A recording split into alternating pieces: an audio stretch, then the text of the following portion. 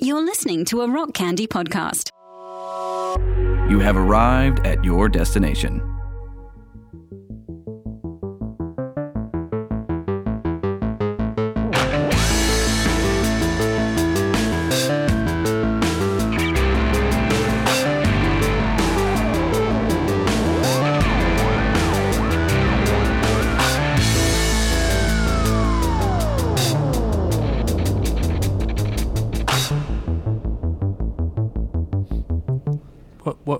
What it do? What would you do? Remember that? What would Nickelodeon? You remember that show? Yeah. I watched that good. a week ago. Was it back on or? No. I just YouTubed it. I got into a conversation about 90s Nickelodeon, and I ended up watching an episode of What Would You Do, which I had totally forgotten was hosted by Mark Summers. Mm-hmm. And I had forgotten the intro, where I don't know, just scenes of it were very visceral. Yeah. Brought back childhood, something that was so common to you as a kid, and just over and over you'd watch this over and over and over, and then completely forget about it for 15 years. And then I watched it, and the opening, there was a scene in What Would You Do, the opening, where Mark Summers has a French beret on, and someone just sloppily paints a little mustache on him, and I had totally forgotten that. And it just came back in a flash as I was watching it. Same. It was wild. That just happened for me in real time. Yeah. As you were talking. Yeah, it was wild. And then I watched, and What Would You Do was silly. It was fun. I had forgotten about I've forgotten it again. The pie seat. It was like a chair. I forgot what it was called. The pie pod. That's what it was. Pie pod. Yeah, the pie pod. And they would put parents usually in the pie pod and then hit them with pies, which were just paper plates with whipped cream on them. What was the thing they climbed through at the end with all the gross stuff on it? No, you're thinking of Double Dare. That was Mark Double Summers. Dare. That was Mark Summers' other show. I can't differentiate the difference right now. In my head. Yeah. You would know it if you just looked up a screenshot of it, because it's they're a little bit different, but it's both. It's all that early 90s Nickelodeon. They didn't know what they were doing. It was just a cheap set. Throw some weird eyeballs on the wall. Kids like that. Throw some geometrical bright patterns and stuff. It 110% worked. Yeah, it was great. And you have to know. Yeah, there was no wild lighting or anything. It was just a lit studio. Yeah. And so I watched that, and then that got me thinking about other shows, and I watched a Pete and Pete episode. And nice. That holds up. That was, you could tell whoever made that, it's not it's amazing or life-changing at this point, but it's whoever made it cared about making it. And tried to do good, and it's this sort of little surrealist world that Pete and Pete live in. It's really cool. Yeah, I need to rewatch some of that. Yeah, I've just you saying that, I remember feeling that was was craft. It was crafted. Yeah, it was. It was punch. And the episode I watched, halfway through, there's a cameo from Michael Stipe, the lead singer of REM, which nice. Is cool. Yeah, it's great. Anyway, I suppose we're started, right? We're going. This is a Common Creators podcast. So I'm gonna do what I did last time, and I'm gonna say it worked. I'm gonna say it at the top again. It worked. So this is Common Creators podcast. I'm the doctor. I'm Will. That's the maestro. That's Joe over there. And you should reach out to us and let us know topics that you would like to hear us talk about. We got a suggestion from a listener, a pseudonymous or anonymous suggestion. Yeah. Yeah, exactly. But anyway, some really good suggestions, so thank you for that. We'll be looking into them and probably doing an episode on one of those soon. But yeah, reach out to us at Common Creators Podcast on Instagram or commoncreatorspodcast@gmail.com. Tell us something that you would like us to talk about: an artist, a musician, a band, a piece of art, a movie, a comic book, whatever you're into. We'll dig into it. All right, so we talked a little bit. What are we talking about this week? Because I feel like there's going to be a lot to do today. Yeah. So we're talking Watchmen today. We're talking Watchmen. We're talking more specifically. Yeah. We're talking about the show on HBO. HBO's Watchmen. Created by Damon Lindelof. Is that how you say it? Yeah. Mm-hmm. Yeah. Yes. Is the creator and I think head of the writer's room, I believe.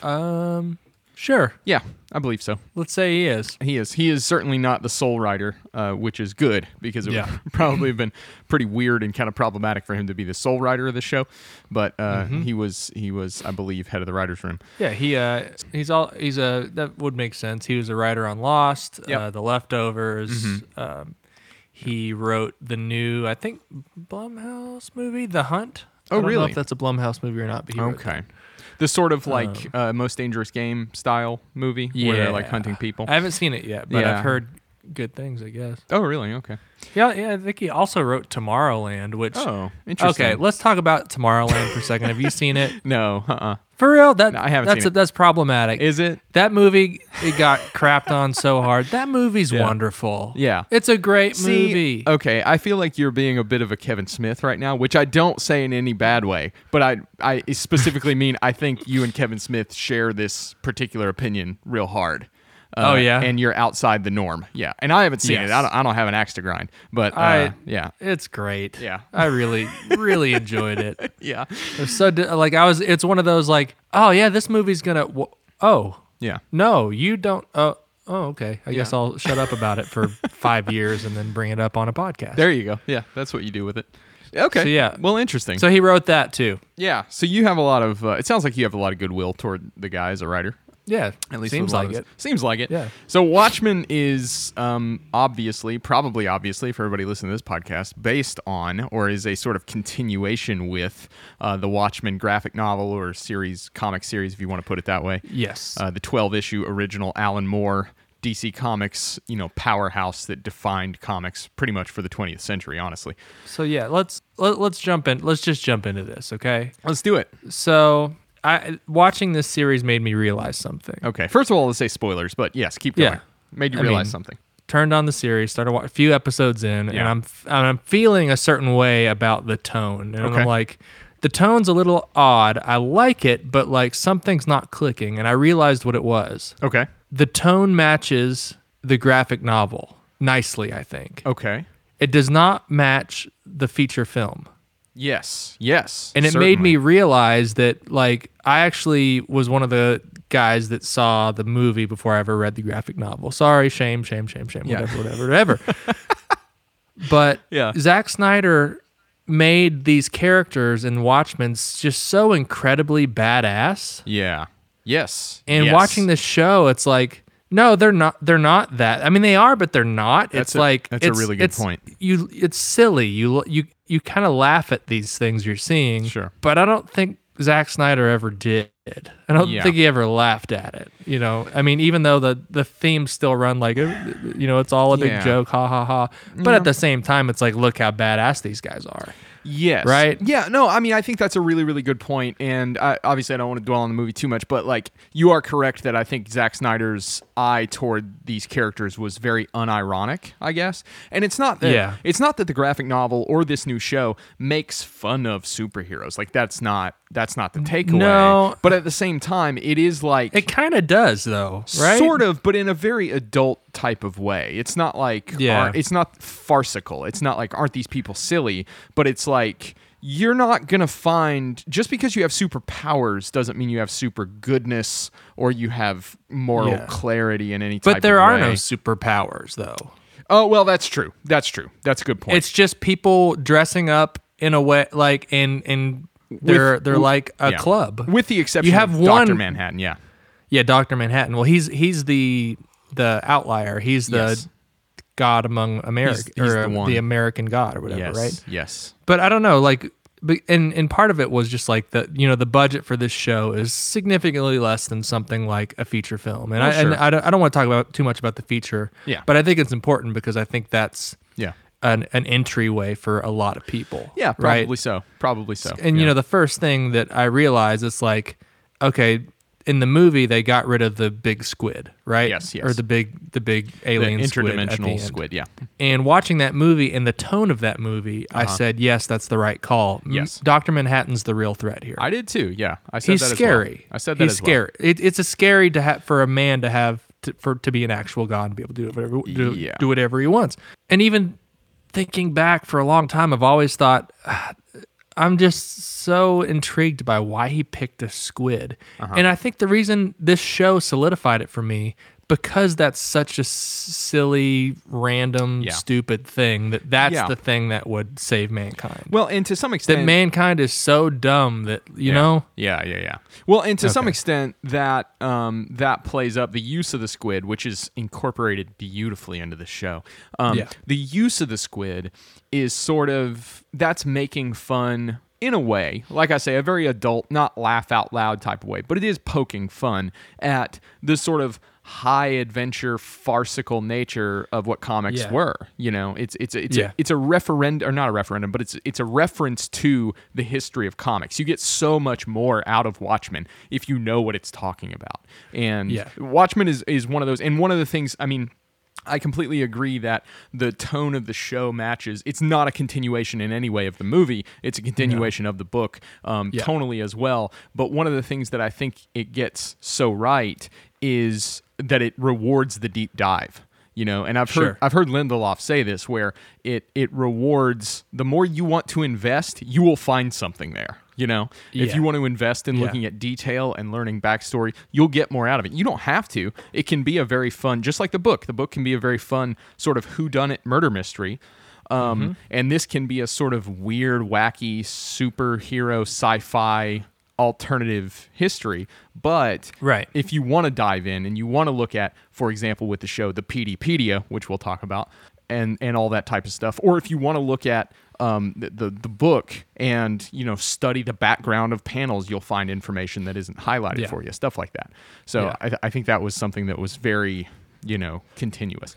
And the choice to add a scene of such a hero that lubes himself up and just slides around, That's and you never see him again. Never like see him I again. think that's a clear statement that these people are silly. Yeah, sure. Yeah. You know? And they range to some extent from, the thing is, anyone can do it, right? Yeah. And what type of person are you going to have being a vigilante? If they really existed, what type of person would actually want to engage in that type of behavior? It's not going to be a normal person. It's going to be a weird, likely silly, or maybe potentially dangerous type of person, you know? Yeah. So I mean, that's part of the genius of the whole Watchmen thing. Or a justified, scorned person. True. Right? Yes. We learned what's the hero's name?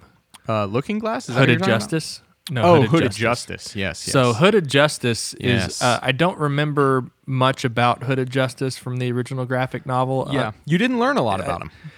I think it was more just so in passing, but he was essentially the first superhero, right? Yes, I believe he was at least part of the Minutemen, but I think he was the first one, and they never reveal his identity in the book. So so I think the thing that this show utterly and completely got right was developing this Hooded Justice story. Yes, and it's in my opinion, this character is the superhero in the real life version of a superhero is someone who would really have to wear a mask in order to actually change things, right? Yeah. In a time where a black man couldn't do simple things that a white man was allowed to do. Like, Yeah.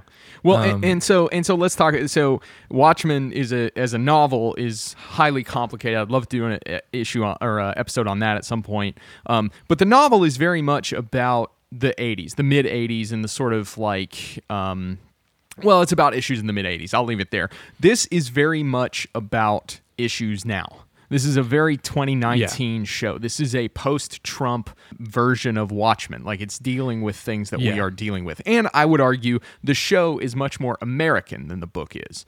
The book is about New York, but at the same time, it's you know, I don't know. This reads to me as more American. The book doesn't touch on race, and the show is all about race, which is sort of the history of America, and especially a huge portion and angle on our history that we are, you know, at least the white communities are currently, you know, waking up to more, at least comparatively so. So I think this is more of an American take on the franchise than the book was.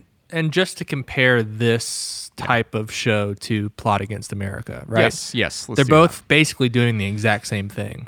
They're fictionalizing, you know, this one's going into the future, right?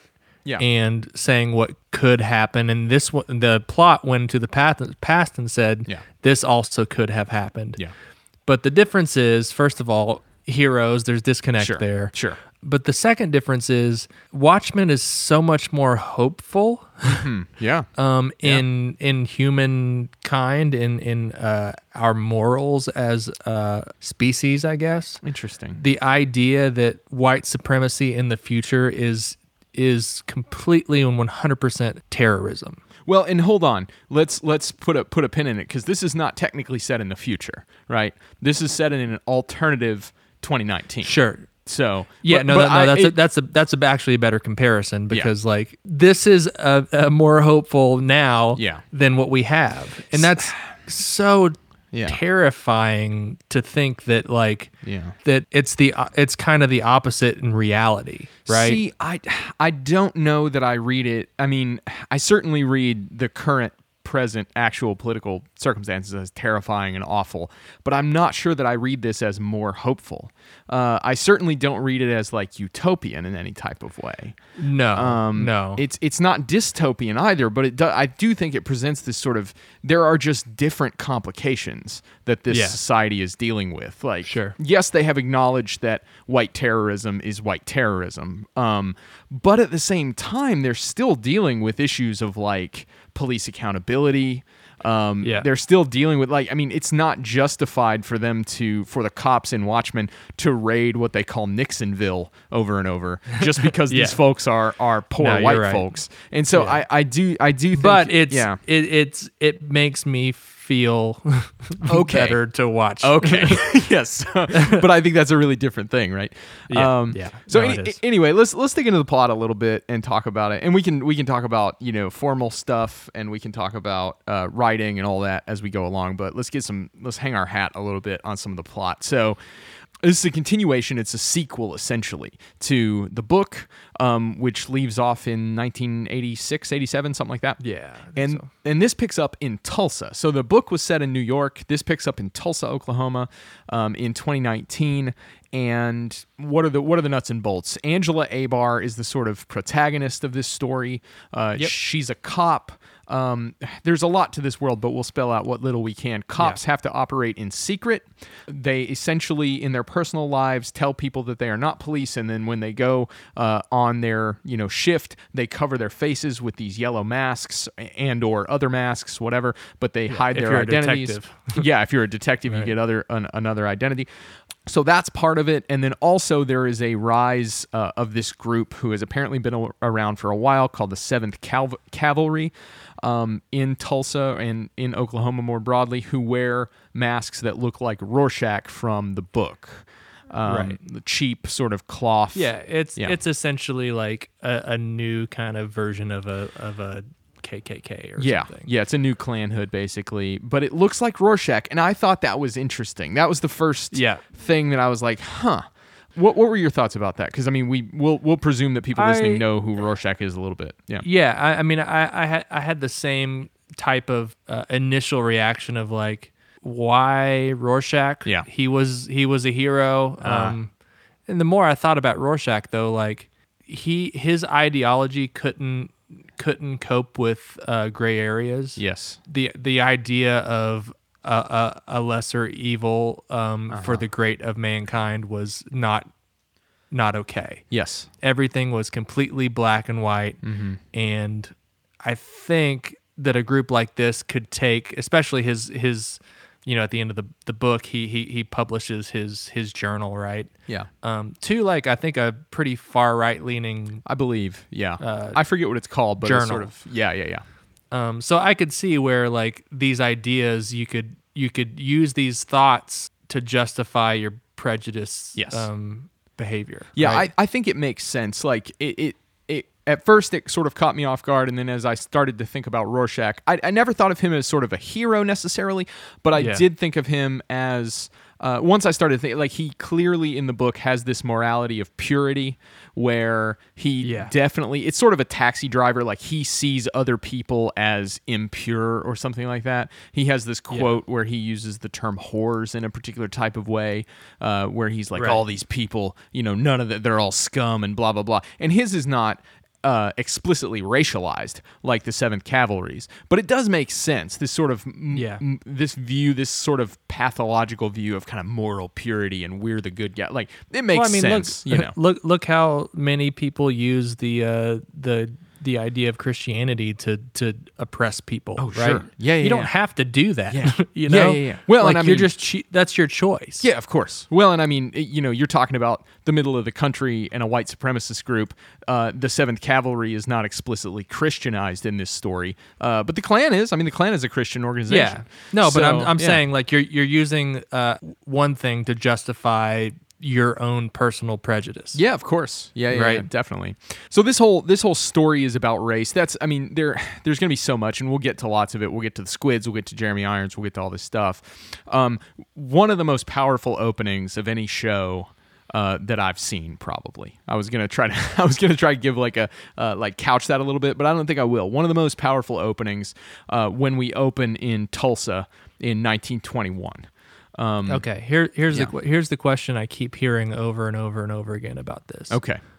Do you have a specific memory of learning about the 1921 Tulsa Race Massacre in school? I have a specific memory of learning about the 1921 Tulsa Race Massacre after I watched Watchmen and then read about it. That is when I learned about That's the Tulsa. when I had embarrassingly so. I swear to God, I'm Yes. watching this show Yes. and I'm thinking like, this is the Plot Against America portion of what could have been. Yes. Right? Yes. This could have happened. But oh my God, it's completely and total, utterly embarrassing. But at the same time, it's like that's how the system's messed up. Yes, of course. Yeah, we were not taught about that particular, and there are really good interviews with Lindelof where he talks about learning about this as an adult, and it's like white communities are not educated on that.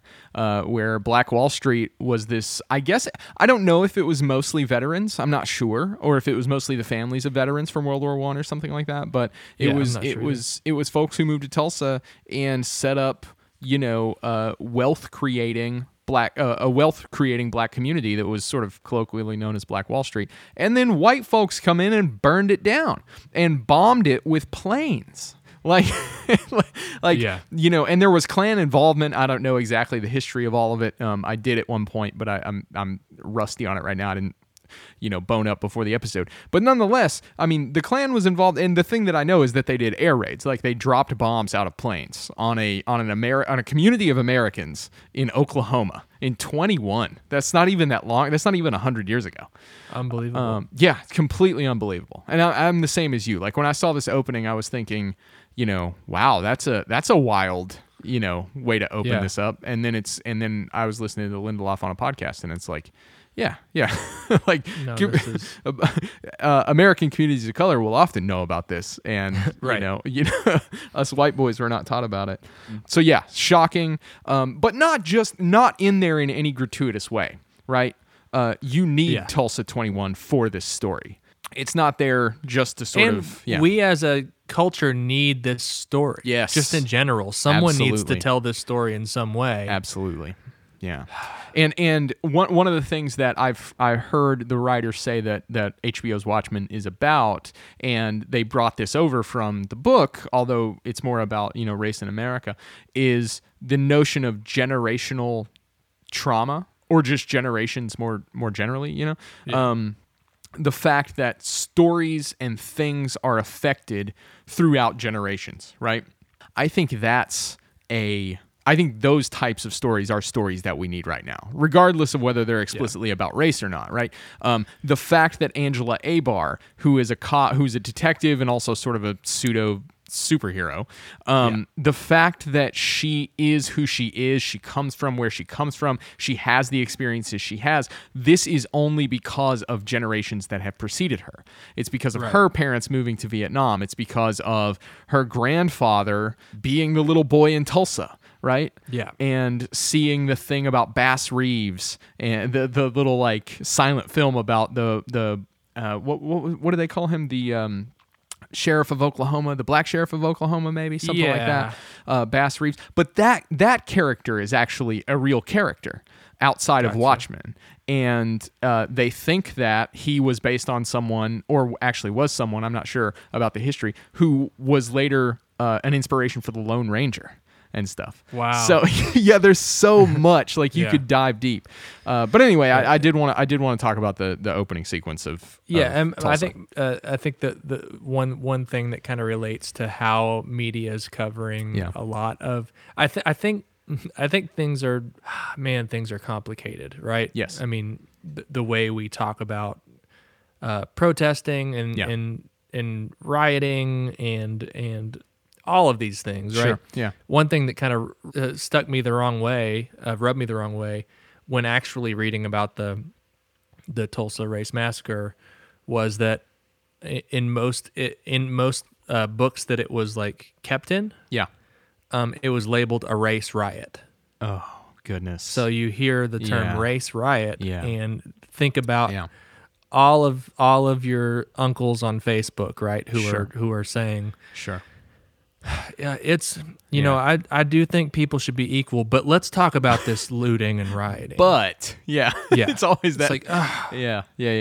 Where are what are your priorities in this situation, right? You know Yeah. what I mean? I mean, it's one of those things we could stop talking about Watchmen altogether and go off on this for 12 hours. 100%. And this is one thing. 100%. This is one thing that Watchmen is part of why I think you're saying this is so needed right now, right? Because Yeah. we do have to have those conversations, and in the spirit and in the tradition of some of the best science fiction and fantasy, this is not about a world other than our own, even though it has, godlike Yeah. beings. This is about us, and this is about now. And so this Yeah. allows us a way in to talk about these things to some extent. Yeah. Or at least those of us who are privileged enough not to just be forced to talk about this all the time, right? or who Yeah. are afraid of sticking our foot in our damn mouth and saying something stupid. This allows us ways to talk about it. So anyway, you have the sequence is beautifully shot. The Tulsa thing. It's effective. It's scary. You sort of have the perspective of this little boy. You follow the little boy. His parents put him in a truck, and he escapes from Tulsa and sees his parents blown up, among other horrendous things. People being dragged behind cars and all sorts of awful stuff. And then, and this is what I think is so good about this opening sequence, you see him driving away. You see him walking, the little kid walking on a road right outside Tulsa as it burns, as Black Wall Street burns. And then it just fades into that same road, 2019. Yeah. And that's when you get the white guy getting pulled over by the cop and the cavalry member that kicks everything off. So I don't know, what sort of thoughts do you have? How do you want to jump in? I don't want to go scene by scene because we don't have time, but No. things that stick out to you, or I think all the stuff with the police is interesting if we want to kind of break that down a little bit. Sure. Especially like kind of currently with there have been some police who are feeling like they're being treated unequally, Right. which is Right. Yeah. and again, we're not here to get into that kind of stuff. I know, yeah. But you look at a show like this, Mm-hmm. and police were killed in their homes, Yeah. because this terrorist group, the 7th Cavalry, figured out where these police lived, went in, killed them all, except for a few, right? A few survived. Killed a lot of them. So after this, if you're a police officer, you have to hide your face to protect yourself. Sure. Which that's really complicated because Yes. it's like Yes, it is. so much less accountability, right? Yes. I'm retracting some of the stuff I said earlier just because it was like an emotional, like, Yeah. I want to see white supremacists Sure. beating their face down. I mean, we all do. But at the same time, when these police do come to Nixonville and just say, all right, and that none of them are responsible for this one thing. Yes. A good person is going to feel, oh, don't do that. Like that's not, but that's how you should feel as a moral person. You don't want people to hurt, right? Yeah. But at the same time, with these types of fictional shows, it's like the classic Taken, Yeah. His daughter was taken and he has a particular set of skills, right? To where he's going to make you feel so justified and pumping your fist in the air as these people are being tortured. Sure. I think there's probably something about these types of scenarios that like are built to like let us let off a little bit of steam, right? Yeah. But at the same time, when you yeah. No, I was gonna say yes, but this one is. I think Not- they want to not as play much into this one. Yeah, Yeah. they want to play into that ambiguity of like, but shit, none of them actually, Yeah. the people you are grabbing and beating. This is an abuse of police power with no oversight, no accountability, and in part, like there's probably lots of racism going on in Nixonville, but at the same time, there's also a lot of sort of economic exploitation and oppression, and so it's like it's rich in that way, Yeah. This is at the same time. Officers of law enforcement who are beating on people essentially for being poor. Yeah. And it's like, it doesn't, in no way is it sort of making equivalencies, right? It's not saying, well, maybe the Yeah. white supremacists are, no, fuck them. But at the same time, it is like, it is complicated. And this is why it's so good that this is a Watchmen series, because there aren't good guys and bad guys once again. There are people you like and you get to know, but they are also morally problematic in various situations. Right. But anyway, I don't know. I think the setup though for a lot of us, just generally that white supremacists are considered a terrorist organization. Yes. Is just cathartic. Yeah, Just absolutely. to see, you know? Oh, finally, we're talking about it in yeah. that type of language. Yeah. Yeah. Yeah, definitely. And it's treated as such, right? Yeah. Yeah, no, definitely. So I'm trying to think what else with policing. One of the things that I heard Lindelof talk about quite a bit in the... so a lot of my information and research came from HBO did an official podcast for this show. I don't know if you listened to any of that or not, but it was it was very, very good. They did one episode of the podcast for every 3 episodes of the show. So there's 9 episodes of the show, and so there's 3 episodes of the podcast. And it was just a long form, like maybe a little over an hour, of this guy interviewing Lindelof. And they just dug in, and they talked about all the influences, and they talked about everything he'd read and how he was, writing it and everything. Yeah. And so that's where a lot of my information's coming from. But one of the things he kept coming back to as a theme that ran throughout the series is the idea of masks and what do they mean, and what do they mean to different people, and how do they function. And so if you have cops wear masks, what does that mean? Why do people choose to put on masks? What counts as a mask, especially when you have like Hooded Justice, who has sort of this double mask on, or even triple, I guess, really, because he's also at least a bi character, if not a gay character. Yeah. So anyway, that's a rant, but we were talking about policing, and so that sort of led me to think about masks as they play into the story. I mean, I don't know why that didn't even click with me watching it. I feel kind of dumb that like the whole idea of vigilantes being outlawed, right? Yeah. It's illegal to be a vigilante, but at the same time, your detectives are 100% vigilantes. Yes, absolutely. It's just they're the legal version. yeah, sort of state-sanctioned vigilantes. I think with this type of show, there's just so much going on that if you don't have like a podcast to listen to as you're watching, it's hard to kind of digest everything. There's so many different elements, right? Yeah, and that's one thing that I would say about this show in general is, once again, I'm going to say this a bunch, but much like the book, it rewards investment. So if you read Watchmen 2 or 3 times, you're going to get different things out of it each of the 2 or 3 times you read it. Same with the show, I think. So I didn't rewatch the entire series. I rewatched a few episodes to prep for this, and there's stuff in there that you're not going to see the first time through because it references things that you don't know yet, or you're just not paying attention, or whatever it is. And so I think that's one of the strengths of it, is that there's so much there. Yeah. They had apparently during the writing sessions, it took them 2 years to make this show, from writing it to getting it done, and they would have writing sessions where they would get together and they would have homework to just read one issue of the original and then come in and bring new angles and new insights and new stuff like this. And they started referring in the writer's room to the original book as the Old Testament, which I thought was good. That's fun. Yeah. That's so fun. let me think. Do you have anything else to say on police and the sort of themes of that in the show? I mean, stuff don't can think come so. up, but stuff might come up. Stuff might come up. What else is going on? So let's talk about Jeremy Irons, because I don't want to leave him out. Yeah. Have I ever told my Jeremy Irons story on this podcast? I don't think you have. No, and I think it's probably time. Okay, so I've met / kind of worked with Jeremy Irons very, very briefly a few years ago. He was in town shooting a movie, and we got a call at our studio that he needed to record a line or two of ADR for a movie that was coming out soon-ish. Are you at Assassin's Liberty? Creed. Okay, I didn't know if you were at Liberty. I think so. I think Yeah, it's cool. fine. Cool. Right. Yeah. People record ADR for movies all the time. Mm-hmm. At the time, I wasn't allowed. I basically, they send you a clip of the movie. He comes in, we do the ADR, and then they give you directions on how to dispose of it, right? Because nothing can get out for these studio movies. But yeah, we recorded a couple lines and it was literally like just a few lines, like 3 or 4, right? Mm-hmm. So he's got a runner, a guy, with a flat build cap who's like got a couple different cell phones, and he's clicking and wheeling and dealing, and he pops in and he's like, Mr. Irons is here. Are we good to blah, blah, blah, blah, da, da, da, da, da, da.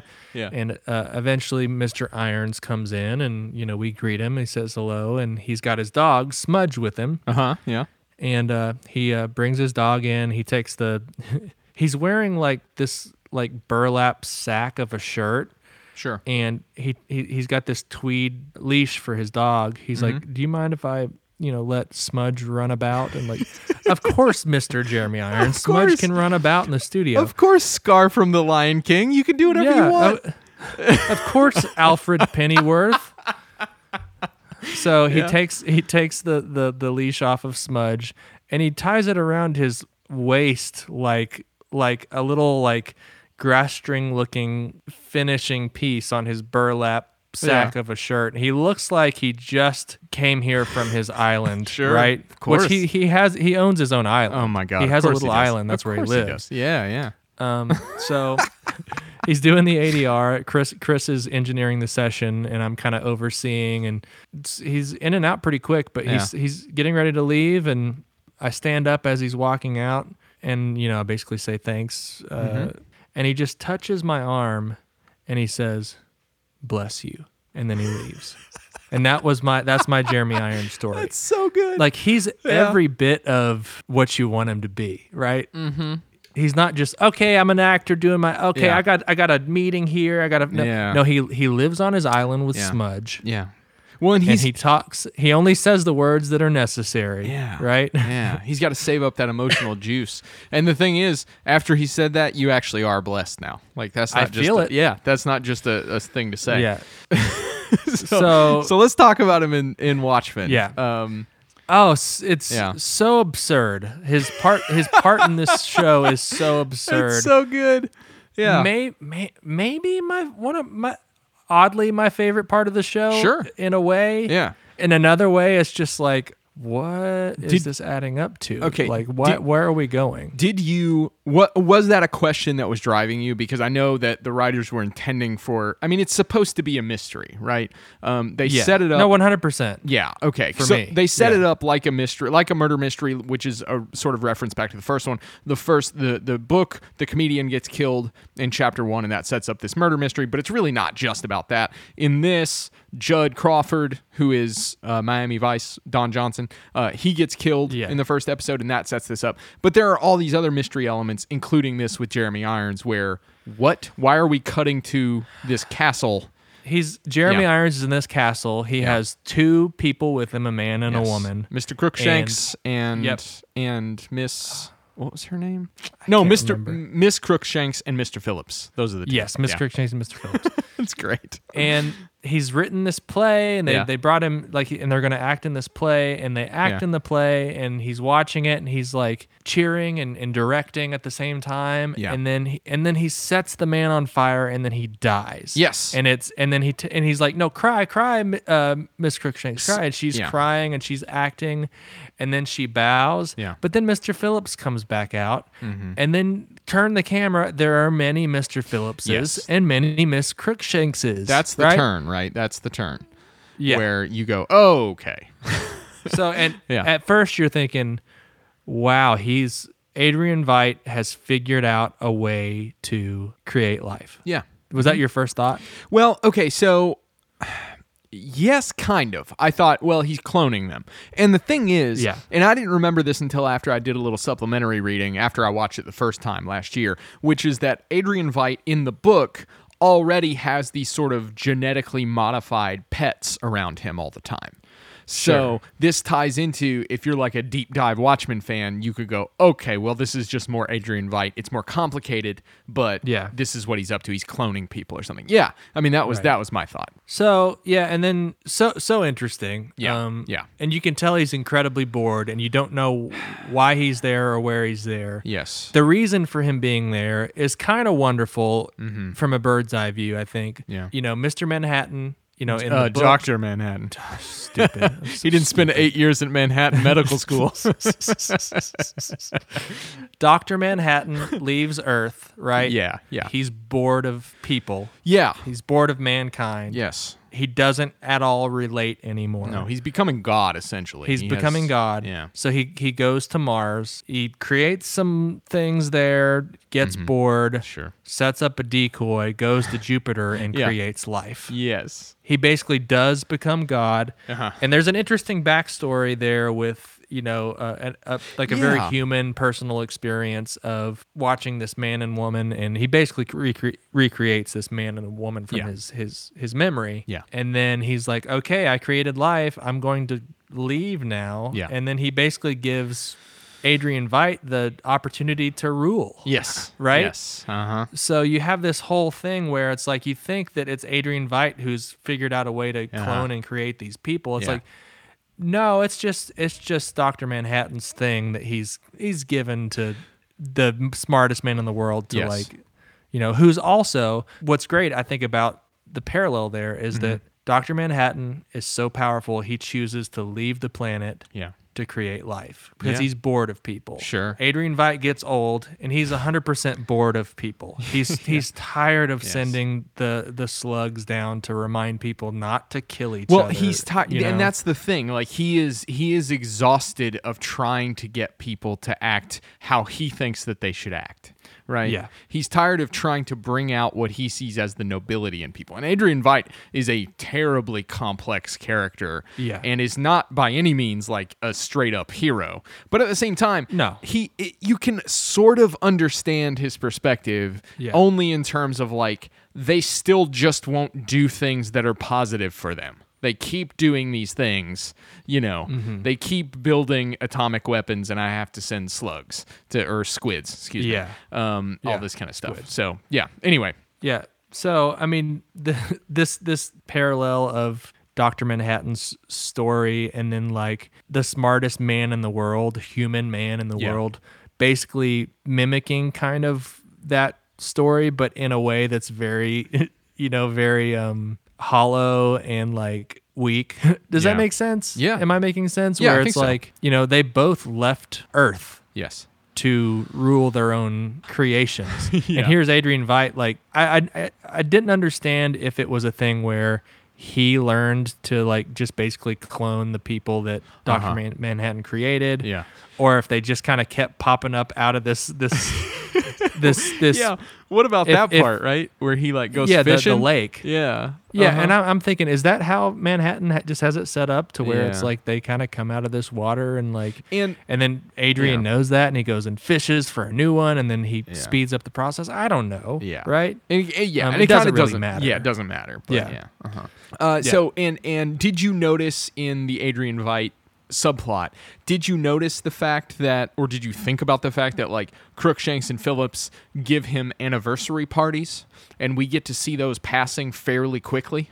Because I never put it together that what we were watching was sort of on a different timeline on my first watch through, because we get to see Phillips and Crookshanks bring him cakes with various numbers of candles, right? And you see that over just an episode or two. And so what that is telling you is we are seeing time pass more quickly there than in the story in Tulsa. No, I didn't pick up on that, but that'd be interesting to rewatch in the sense that like at the end of the series, you see him being sent there, right? And that's is that where it starts? I don't know where it starts, but I mean, he ends up, quite earlier. He is on Earth the whole time through the Angela Abar story. You remember that, right? So this is a different time. Okay, so that let me. that was a problem I had with Okay. his daughter sending the spaceship to come and get him. Yes, Like, she has done. It's kind of silly. She had done that before the show starts, presumably.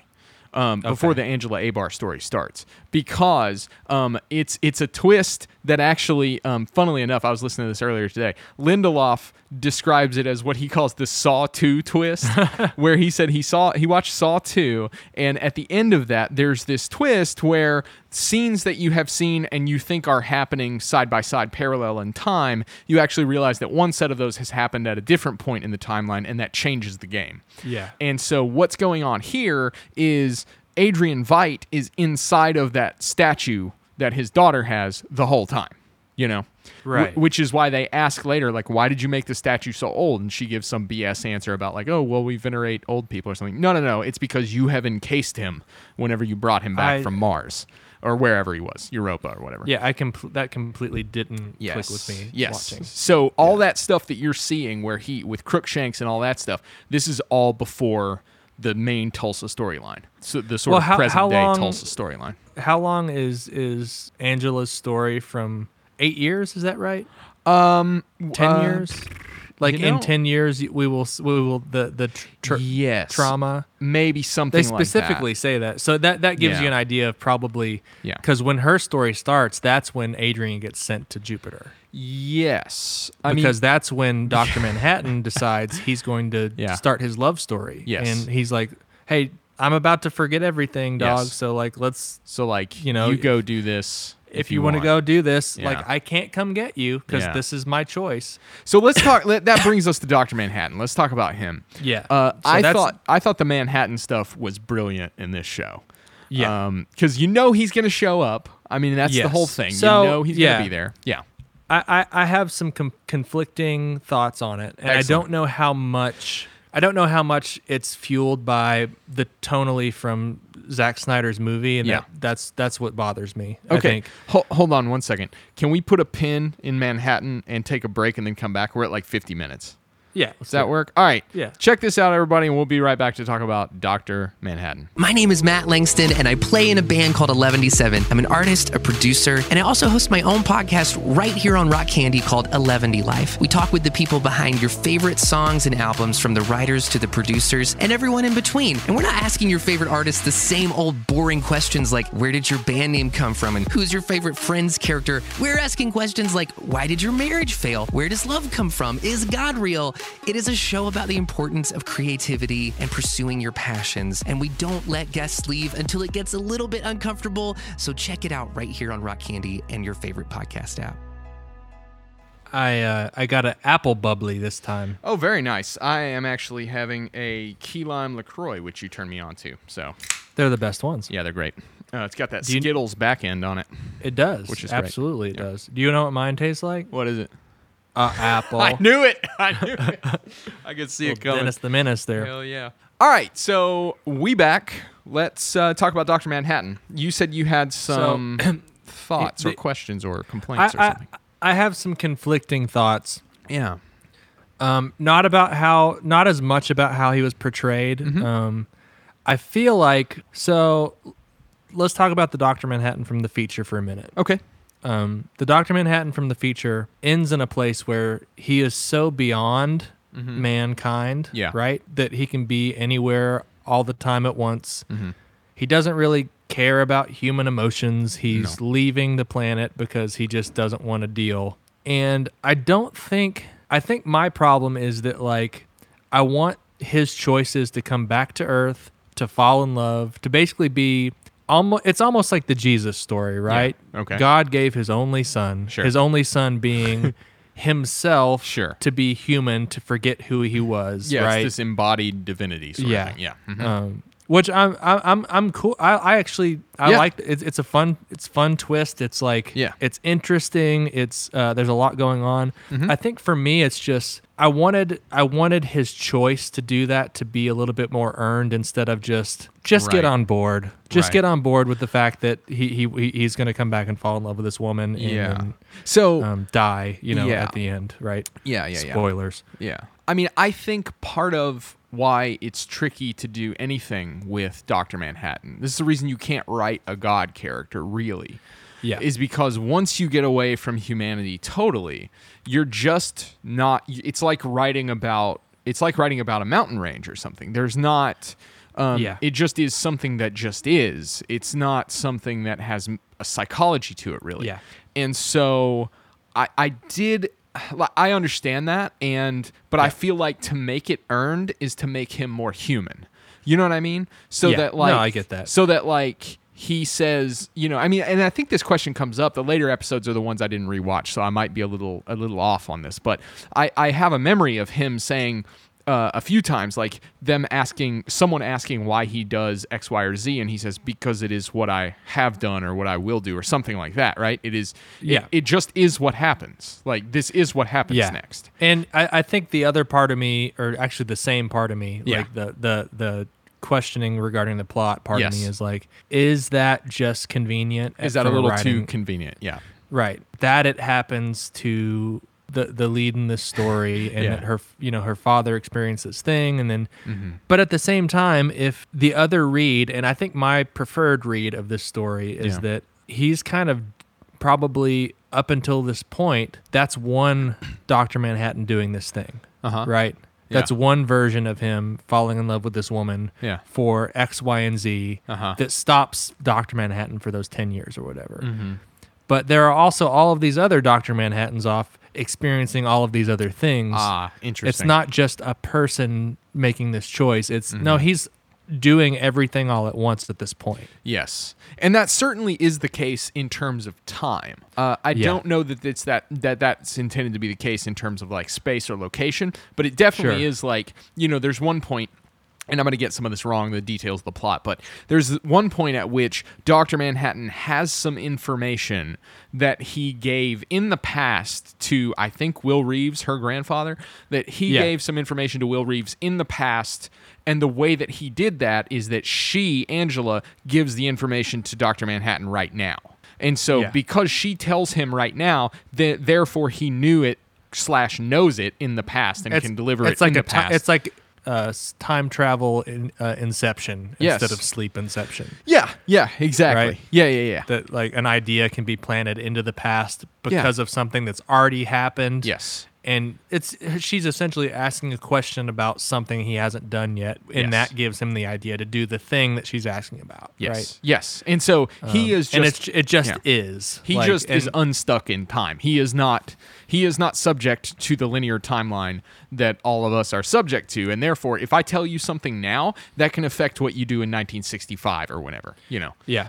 And to say affect is sort of the wrong word, right? I mean, the story has to create, vis-a-vis Dr. Manhattan, has to create this sort of little bubble that's just kind of enclosed on itself, so that there is no beginning or end. It's just this kind of looping. It just is there.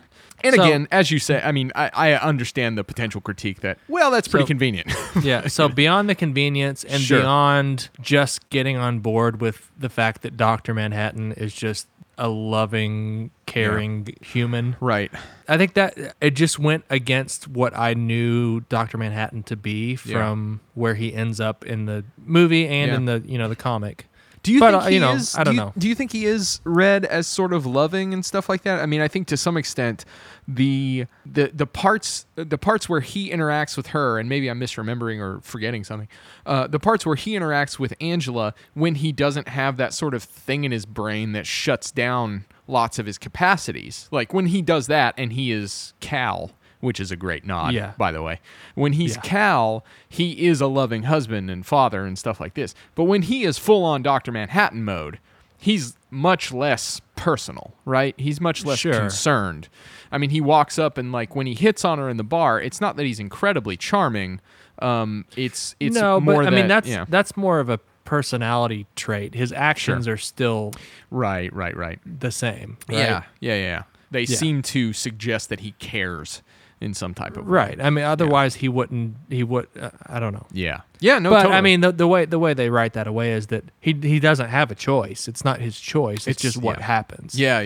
Mm-hmm. So, I don't know. That kind of stuff is it's fine. And It's also, fine. I heard Lindelof say something to the extent of like, even if Manhattan knows conceptually everything that's going to happen, so that when he's going to die, he knows he's going to die, and it's not about him having a choice to not do that, or he knows that he's going to love Angela, but he doesn't necessarily in the moment. He's wanting to make that distinction, I think, with the character between knowing something conceptually and having the experience of it.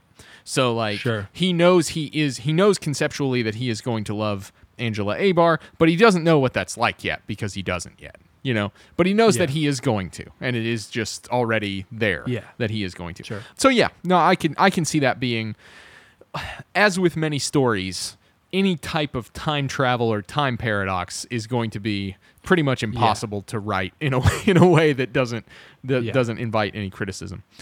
Yeah, so I think the other part of it is just like I didn't realize I'd get another Dr. Manhattan love story. Like I thought that was over. Yeah, right? yeah. So that was it. I think it just caught me off guard in a sense that like a second rewatching, like I'm in. Yeah. And I can just enjoy the choices. Yeah, that's interesting. Yeah, for sure. So let me think. What else do we want to talk about? I want to talk a little bit about Looking Glass. I think that's another Looking point. Glass is great. Yes. Yes, he is. That actor is wonderful. Let me look. And actually, Cal as well. Let me look up his name too, because Cal is played by, I'm going to get his name wrong. Abdul Mateen II is his last name. Is it not Yahya? Yahya. Oh, yeah. Yeah, that's how you say it. I was just looking at it. I'd heard it said, but it had been a while. Yeah. Yahya Abdul Mateen II. He is great. He was great in Black Mirror. He's been great in lots of stuff. And it was a thing where when you realize that he was Dr. Manhattan all the time, you're like, oh, of course he is. Yeah, like it's perfect. Yes. Kind of. You know? And they call him Cal, which is wonderful. Yeah. So he's great. And then Tim Blake Nelson is the guy who plays Looking Glass. Yeah. Probably made famous, at least to me, in Oh Brother, Where Art Thou? The Coen Brothers film. Sure. Yeah. I know he's done a lot of Coen stuff. Yeah. But I think that was probably his first. That was the first one I saw, but it might just be my age, you know. I'm thinking of the scene where the women are singing and he's getting baptized. And, come on, the water is fine. The water is fine. Oh man, he's so good.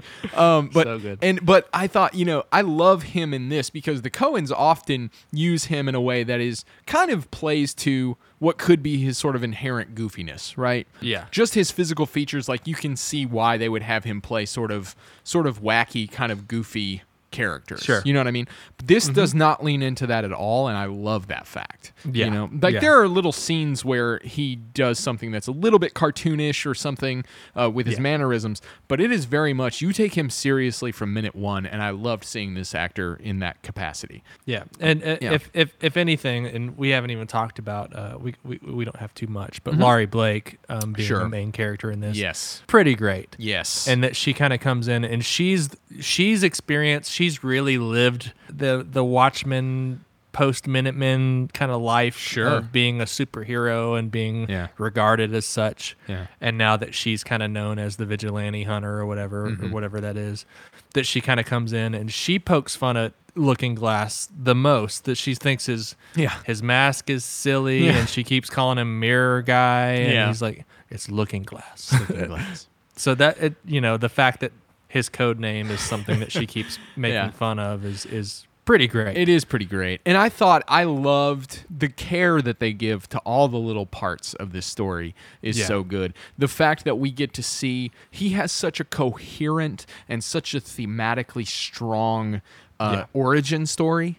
Right? That he survived the squid. He was in Jersey or something, and he was like a teenager. He was an evangelical, was it Jehovah's Witness or something? Like he was out on a mission with his church group and stuff. And then all of his clothes had been stolen. Yes. In a fun house. Yeah. And then like this terrible cosmic radioactive millions of people die thing happens and he's right there in the middle of it and everyone around him is dead and the reason he survived is because he was in a fun house full of mirrors. And the fact that like that traumatic incident, and I mean that in two senses, the squid obviously, but also the woman who he runs into who's making fun of him, right? I mean, she acts like she wants to have sex with him and seduce him and stuff like that. She takes him into this funhouse mirror and steals all his clothes and is laughing at him. And like both of those traumas right back to back, and the fact that like it plays on his shame so deeply. Yeah. And I don't know. And the fact that ties in later when we get the later story of him meeting the woman at the sort of PTSD group therapy session. Yeah. And Looking Glass's whole thing is that he takes himself... He's a human lie detector. He's a human lie detector, and he misses it with the woman that he meets, right? Yeah. Which is a refrain on his initial sort of origin story, where he misses it again, you know? Yeah. And it's just so good. That's strong writing there. Thematic refrain. And it doesn't feel... It feels like one of those things where when you think it through in its nuts and bolts, you go, oh, yeah, that is what they're doing. But when you're watching it, it doesn't draw attention to itself. It's like, you know, it just feels I feel like Looking Glass to me, I don't know, maybe with the origin story with the giant squid and the look and his kind of tone and mannerisms and stuff, felt the most Watchmen thing of the whole thing to me. Yeah, I mean, he felt to me very Rorschach, actually. Like Rorschach, but like kind of the opposite, right? Well, like, yeah. But visually, visually, very Rorschach. And then there's one scene, and I don't remember which episode it's in, but there's one scene where he's sitting there in his place, and he's eating beans out of a can or eating some sort of food out of a can. He's got just his mask pulled up. I mean, that's straight Rorschach visually. He lives in a bomb shelter. Yes, exactly. Underground. He's terrified. His mask, the reason he wears it is because it can protect him from radiation. And so when he's not wearing his mask, he's wearing his hat, which also has it lined in the hat. And it's so beautiful because at the end you realize this fear he has of it's not true. No, it's based on a lie. It's based on a lie. Yeah. It didn't happen. The squid wasn't an attack. It was an intentionally done political act by Adrian Veidt. Man, which I still good. don't. I still like.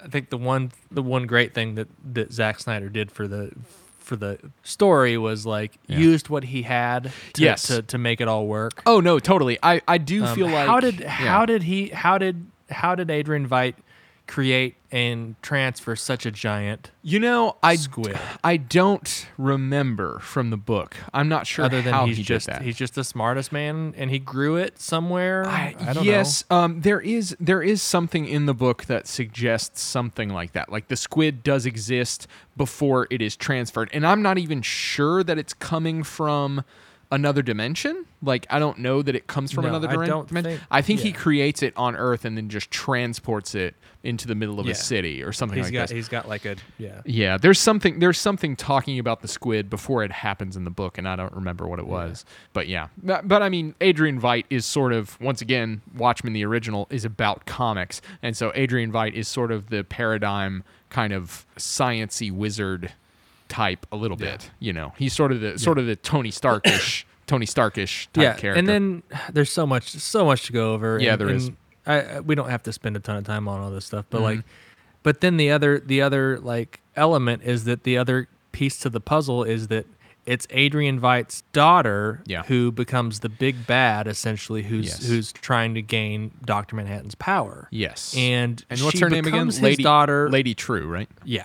I think so. And she becomes his daughter because he had, basically somebody working beneath him who, took his what you call it? His sperm? Yes. I was thinking of the vial and injected herself to become impregnated with the seed of the smartest man in the world. Yes. But she also, while she's doing it, doesn't she say, fuck you, Adrian Veidt? Or something like that. Yeah. And there's an interesting class structure thing and social structure thing throughout this whole thing. And I think what's great about this show, and maybe one of its weak links, are kind of the same thing. It's just that there's so many things to dig into. It's about this, it's about this, it's about this, it's about this.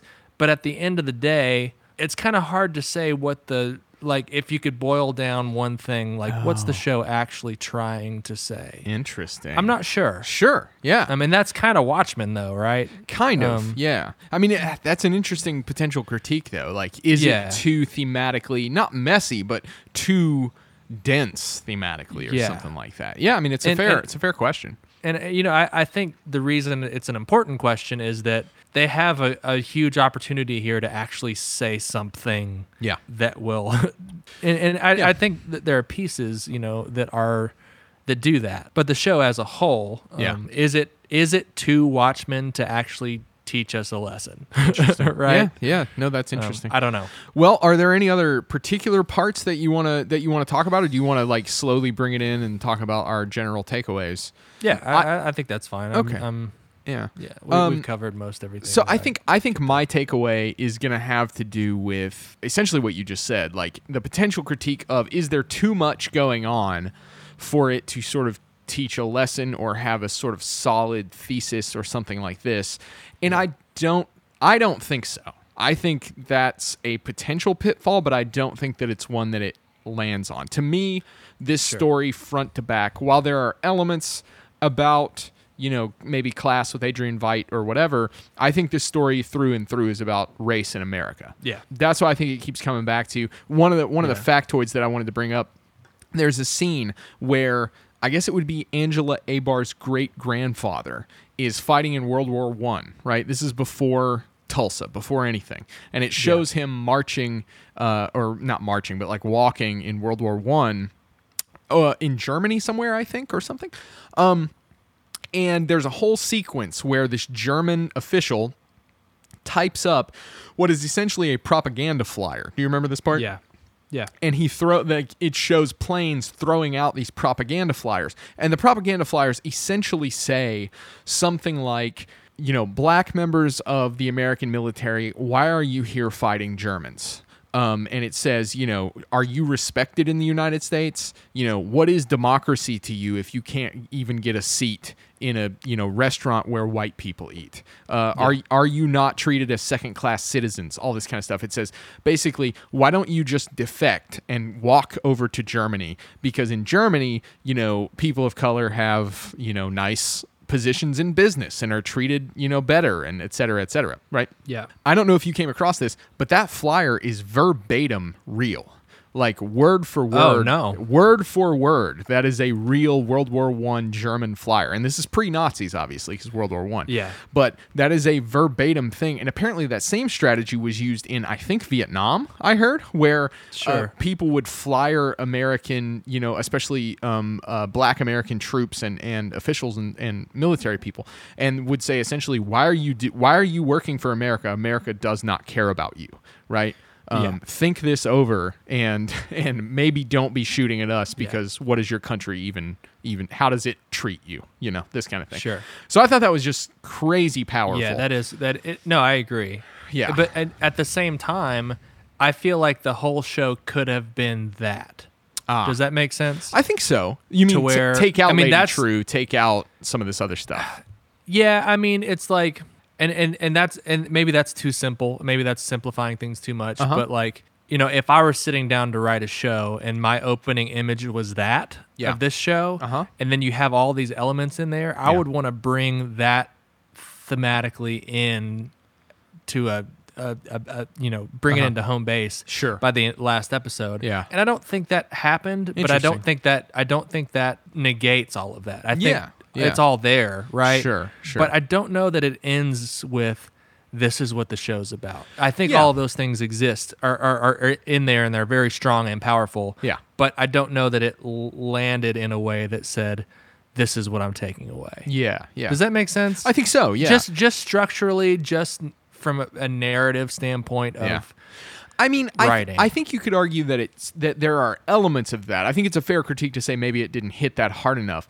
But at the end, and I'm sort of talking out of my ass because I haven't watched the end in a long time, but I do remember at the end, right? One of the wonderful things is that what's his name, Will Reeves, her grandfather, doesn't die at the end, right?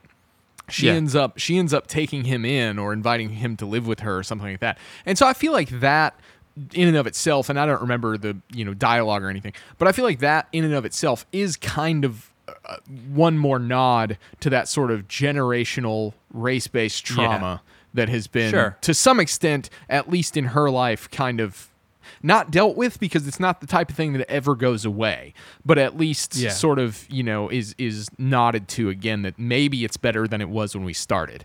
I don't know. Yeah. And I think you're right. I think it's more of a thing where you're watching the show and all of these things are there and it does land there, but also don't forget Adrian Veidt, because he's off on Jupiter doing this thing. And she loved Dr. Manhattan, see? Right, it's distracting from the core of what this show is. Yeah. But at the same time, it's Watchmen. You have to have those characters. True. And they have to play, True. Part of me, one half of me was like, yes, Dr. Manhattan's here, and he's a key player in the story. Yes, we keep going to Adrian Veidt. I love seeing him. But at the same time, like, the other part of me was like, no, keep me on the ground with Angela and the police and figuring out the just more of a straight through line of where the show starts and how it ends. Yeah, no, that's fair. So that's fair. Yeah. All right. Well, you want to rate the Watchmen then? Rate HBO's Watchmen? Yeah. Or is there any final thoughts? I don't mean to cut you off. I don't think so. And I it's one of those things where if I have any like critiques like that, it doesn't. I don't know how my tone comes off. I think it's a great show. Sure. And I think it's an important show. Yeah. And I think you can always do something in a way that like could kind of sharpen it, but at the same time, it's like it's also a Watchmen show. And if you gave us a Watchmen show without like the Watchmen in it, then like without any sort of exactly. And I think that type of takeaway is important, because I think this is something that I figured you would enjoy, and I definitely come to it primarily as a fan. But at the same time, I mean, the point of the podcast is not, hey, isn't this thing cool? You know what I mean? So I do want to keep that sort of critical eye. Yeah, cool. So you want to go ahead and give a number? Are you ready, or you want me to go? Whatever. Yeah. Okay. You go for it. Okay. Well, I do I do think that those things are fair critiques, and I'm glad you brought them up. I do see how I might be more, or not more into, I don't fully mean it as a criticism, but I can see that view of sort of, I don't want to get lost too much in the space stuff and too much in the Dr. Manhattan stuff. Give me Angela Abar, give me the 7th Cavalry, make it complex emotionally and morally, but at the same time, keep it about race in America, because some of that stuff is so good and so complicated. That said, I love this show. I think it's important. I mean, even if the only thing it did was enlighten me to the Tulsa Massacre, and then the rest of it sucked, it would still have been worth watching. But nonetheless, at the same time, have a show completely carried on the back of Regina King. As the lead. For a superhero show. That's like, it's important to see this. Like, it's important to have more of this. Yes, it is important to see this, and I think it's a genius move on the part of the creators, not just Lindelof, but all of them. It's a genius move to make a Watchmen show where the through line is about race relations. Like, this is not what the book was about. This is not what the themes of the book were. And so to take it and tell this wildly original story that is tied to this other world of the book, but at the same time, it makes it not feel like a rehash. It makes it feel like a sort of in-depth, well-done, not homage, but sort of, it respects its original material, but at the same time, I just think it's super brilliant to go Watchmen, but like, it's not just going to be Watchmen. It's going to be Watchmen about, America and race and stuff. Anyway, so all that said, I think I'm not going to give it a perfect score, obviously, but for me, this one's really, really high. All the thematic stuff, I'm a big thematic guy, so that hits me pretty hard. So I'm going to give it a 9 out of 10, and I'm going to give it a 9 out of 10 red Ferdations. That's what I'm going to give it, which is, I think, a little bit of a pejorative term in world. Like, I know it's pejorative, but I don't know if it's like problematic for me to say that in the real world, but that's the measure I'm going with, because I thought that was clever and funny and also like, of course that would be a thing if Black Americans were paid back for all their generational trauma and suffering. So anyway, 9 out of 10 for me. Just allowing myself to watch this again. I think my score would be higher watching it again. Sure. Just kind of like not being as caught off guard by, and it's funny that like the character guy is like, oh, so it's like a Dr. Manhattan love story? That's weird. Like, you know, Sure. It's like human character. Like, but I think my initial score would be something like a 7.8 to 8. Okay. 7.8 to 8.2 is kind of where I would sit initially. It's still pretty high. Sure. But as like a writer, I'm thinking like, I don't know if it's fair to say a show of this caliber had some missed opportunities, but maybe. Sure. You know, maybe. Sure. But I did think that everything in there was the craft and the storytelling and the way they did it was just top notch, right? Yeah. The acting was top notch. The writing was top notch. It's just maybe I wanted it to be. Again, I think I was just caught off guard with some of the turns. Sure. And it's funny to think that Lindelof was a writer on Lost, right? I know. Yeah, of course. So yeah, you can definitely tell. Yeah. Go ahead. At the same time, I'm not a Lost is ruined because of the ending. No. Y'all go home with that. Yeah. Don't you enjoyed a show for years and then like what threw would it all away. What would you have done? How would you have landed that plane? I don't know. Yeah. It's like you enjoyed the ride. Hush. Yeah, exactly. You enjoyed- Well, and also, but at the same time, you can critique it like I'm doing right now. yeah, like, of course. You know, like you can do both. You can walk and chew gum at the same time. And also, one of the things I did think was funny about this being a Lindelof thing was you can tell that he knew exactly where he was going from minute one. Granted, it's only 9 episodes, but like it was, from the opening beat, there's no question about where this is going. This is not like Lost in that way. Yeah, no, 100%. But I'm gonna go with my 8.2 score because Okay. I do think just socially it's an important thing to watch. Sure. But it's also a fun thing to watch. It's also there's so much stuff to dig into. It gives you the Watchmen feelings of of your youth if you've had any Watchmen feelings of your youth. Yeah. So I'm gonna give it 8.2.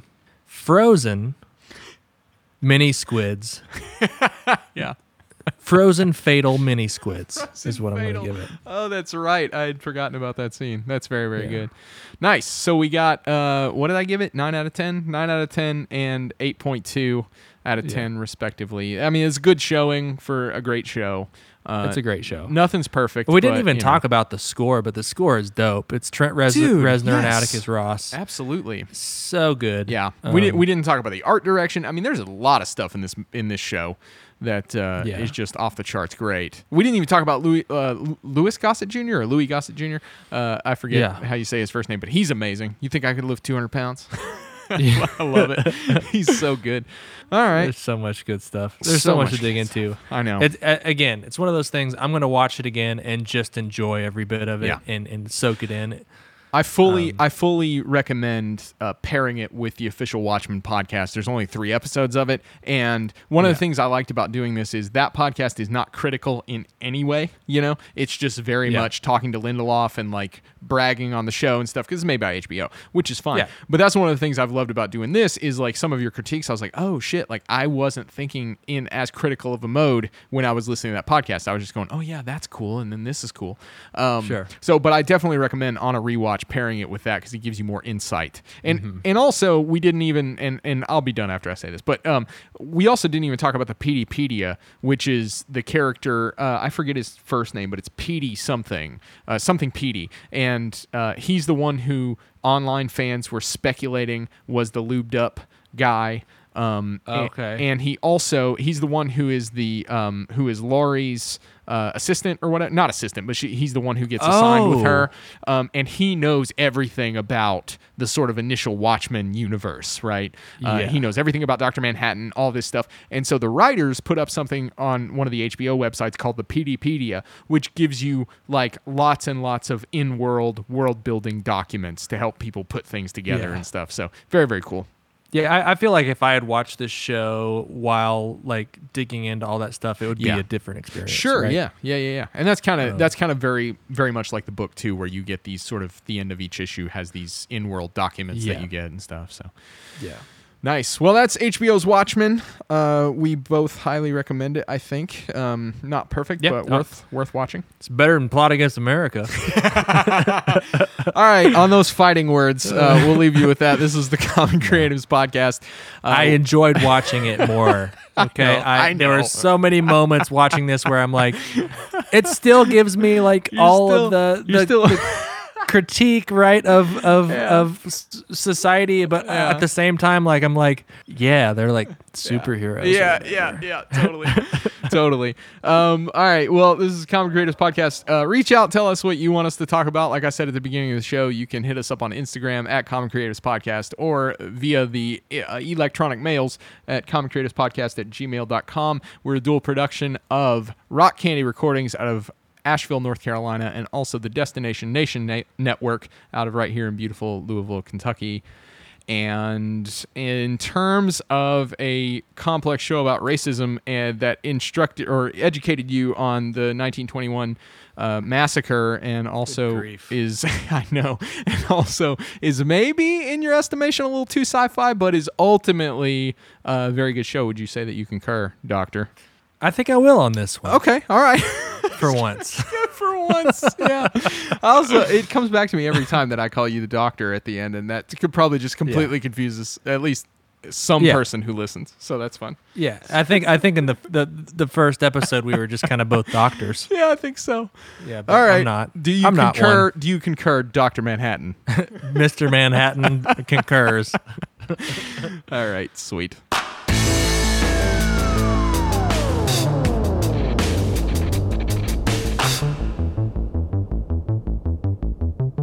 Thank you for listening, DNN. For more shows like this one, visit rockcandyrecordings.com.